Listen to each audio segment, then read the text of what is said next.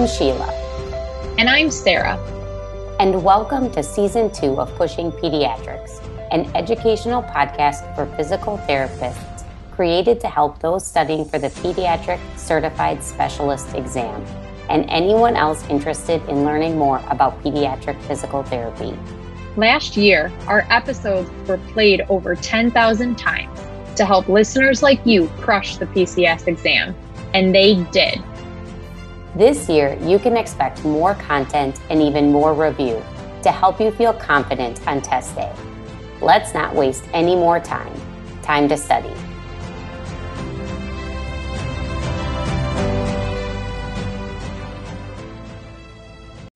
Hey guys, have you been thinking about joining MedBridge to access the PCS prep program, but just haven't jumped on it yet? Well, we have a special offer for you. We've partnered with MedBridge to offer you all a special discount code on their subscriptions. You can either go onto their MedBridge page and use the code PUSHINGPEDS for $150 off of your subscription, or click on the link on the episode summary to go directly to our Pushing Pediatrics page. Follow us, but not studying for the PCS exam? That's okay. You can still use this discount code as well. Share it with your colleagues and other friends who may be studying for their other specialty exams. You all know how much we utilized MedBridge during our studying and how we based our entire study plan off of their content. So take advantage of this special offer and purchase your MedBridge subscription today. Listener note, this podcast was created as an adjunct for those studying for the PCS exam. By no means do we guarantee that one will pass the exam solely by listening to this podcast. We encourage all those studying for the exam to put the appropriate time and effort into their studying using resources recommended by the ABPTS and the APTA. It is not allowed to discuss test content, and we will not accept any questions related to test content. While we will do our best to provide the most accurate information, if you feel as though we have stated something that is incorrect, please contact us via Instagram or Facebook at Pushing Pediatrics, or send us an email at pushingpediatrics@gmail.com. Welcome back. This week, we are starting you off with a case sort of off topic from our episode, but still incredibly important to know and understand. We are going over case number 5, extreme prematurity and the neonatal intensive care unit. A 32-year-old pregnant female presented to the emergency department with severe preeclampsia. Male infant was born by emergency C-section at 25 weeks, 2 days, and weighing 550 grams. APCR scores were 1 at 1 minute, 4 at 5 minutes, and 7 at 10 minutes. The infant was intubated in the delivery room due to poor respiratory effort and transferred to a level 4 neonatal intensive care unit. Of note, the mother's past medical history is significant for chronic hypertension. The prenatal medical screening, including Group B strep, was negative. Perinatal course was significant for preeclampsia, superimposed on chronic hypertension, and administration of antenatal steroids. The infant's pertinent history of present illness is as follows: apnea of prematurity, neonatal respiratory distress syndrome, bronchopulmonary dysplasia, intrauterine growth restriction, and patent ductus arteriosus. The infant is now 34 weeks, 3 days post-conceptual age and weighs 1,040 grams. The physical therapist receives a consult to evaluate and treat. At the bedside, the therapist notes that the infant is in left side lying in an incubator on 5 liters per minute of high flow nasal cannula, and a nasogastric tube for feeding is present. From the cardiorespiratory monitor, the vital signs are heart rate 155 to 160 beats per minute, respiratory rate 65 to 75 breaths per minute, oxygen saturation 94 to 95%. The baby's mother is at bedside. Let's start off with general physical therapy plan of care and goals. You want to facilitate typical development and achievement of developmental milestones from birth age to discharge, prevent or minimize secondary impairments, promote appropriate muscle tone and movement pattern development, encourage development of self-regulatory skills and state of arousal, promote infant role, including procuring, social interaction, exploratory play, and feeding, educate caregivers on proper handling techniques, positioning, and developmental activities, and promote the parental role. Promoting the parental role is crucial in the NICU. A lot of our work in the NICU is really family education and family involvement, along with positioning and ensuring that the infant has a positive sensory experience while they continue to develop out of the womb. Physical therapy interventions include determine and facilitate the infant's movement patterns, tone, posture, behavioral organization, including stress signs, and physiologic stability. Facilitate quiet alert state and state transitions, minimize stress, promote age-appropriate postural and movement activities, facilitate proper handling techniques and positioning, provide environmental modifications, and nursing and caregiver education.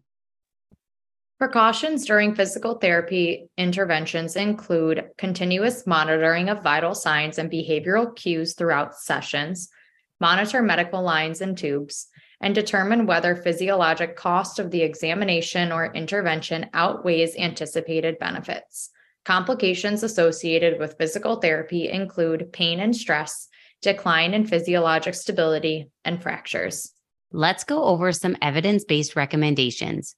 Assessment of general movements is valid and reliable in identifying infants and risk for cerebral palsy. This is grade A evidence.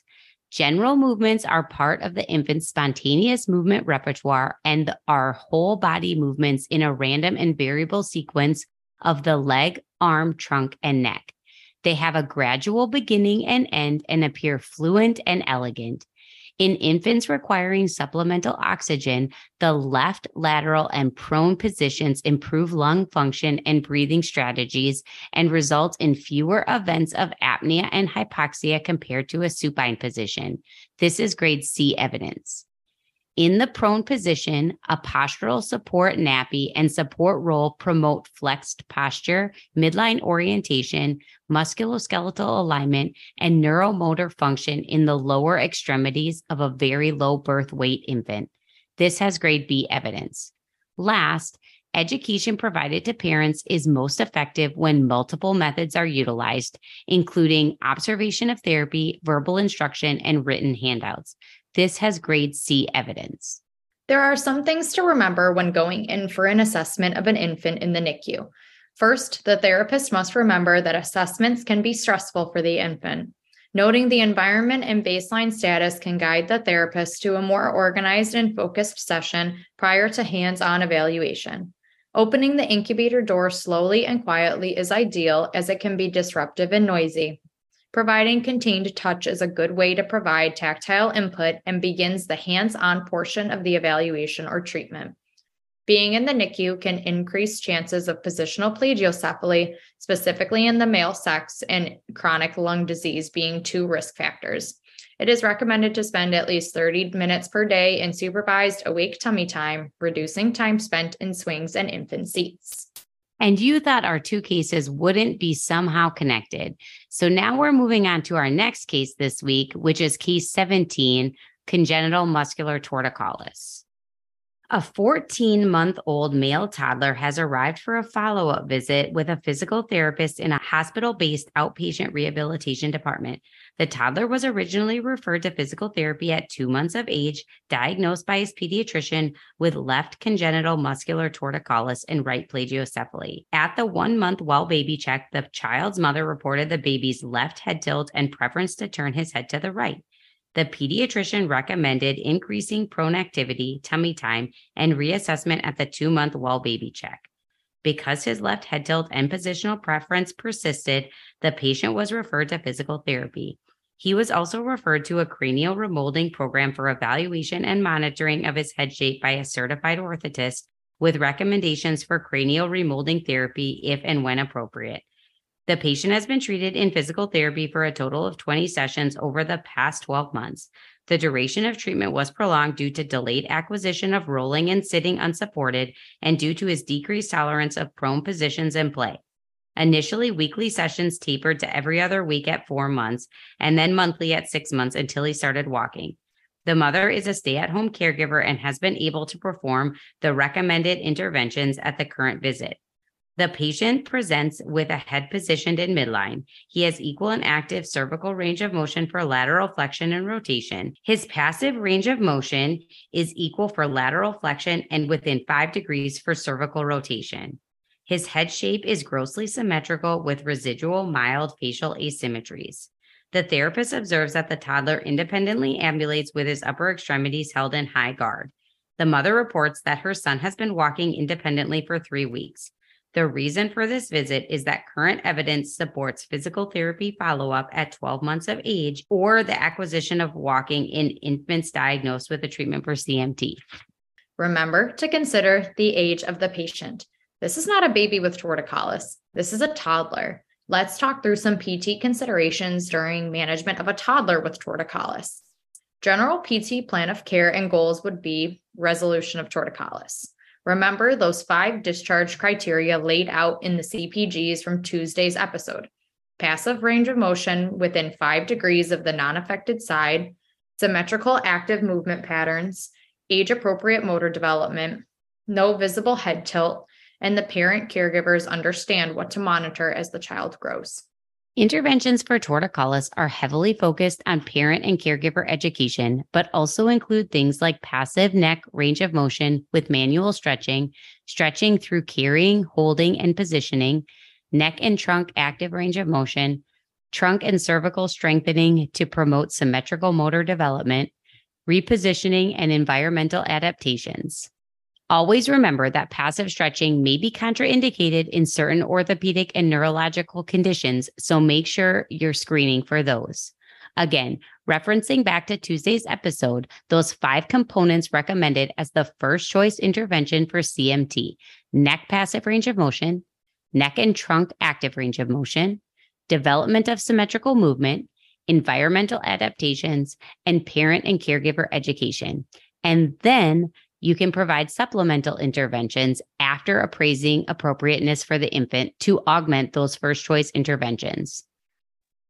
Comorbidities such as plagiocephaly, reflux, developmental delay, cardiac, and neurologic conditions may affect outcomes.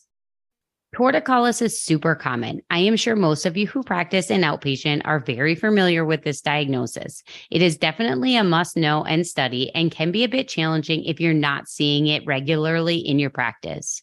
And even if you do see it, you still need to make sure you've read the most recent CPG. Check out Tuesday's episode where we review it, because there may be some takeaways that you need to remind yourself of. Make sure that you know your CMT classification of severity. The case files book is outdated here, so there are 8 grades now, which we talked about on Tuesday. Reference the CPG for the up-to-date information of these grades. This case study book is a bit outdated because it uses the CPG from 2013. We really recommend looking at this case and making sure you're familiar with the most up-to-date recommendations from the most recent CPG that we reviewed on Tuesday. Again, we really think reviewing the CPG is the most valuable use of your time. If you feel very comfortable with it, then chances are you're going to be able to answer questions related to torticollis that are presented to you. We've said it before, but we will leave you with one of our favorite tips: know your CPGs. Happy studying.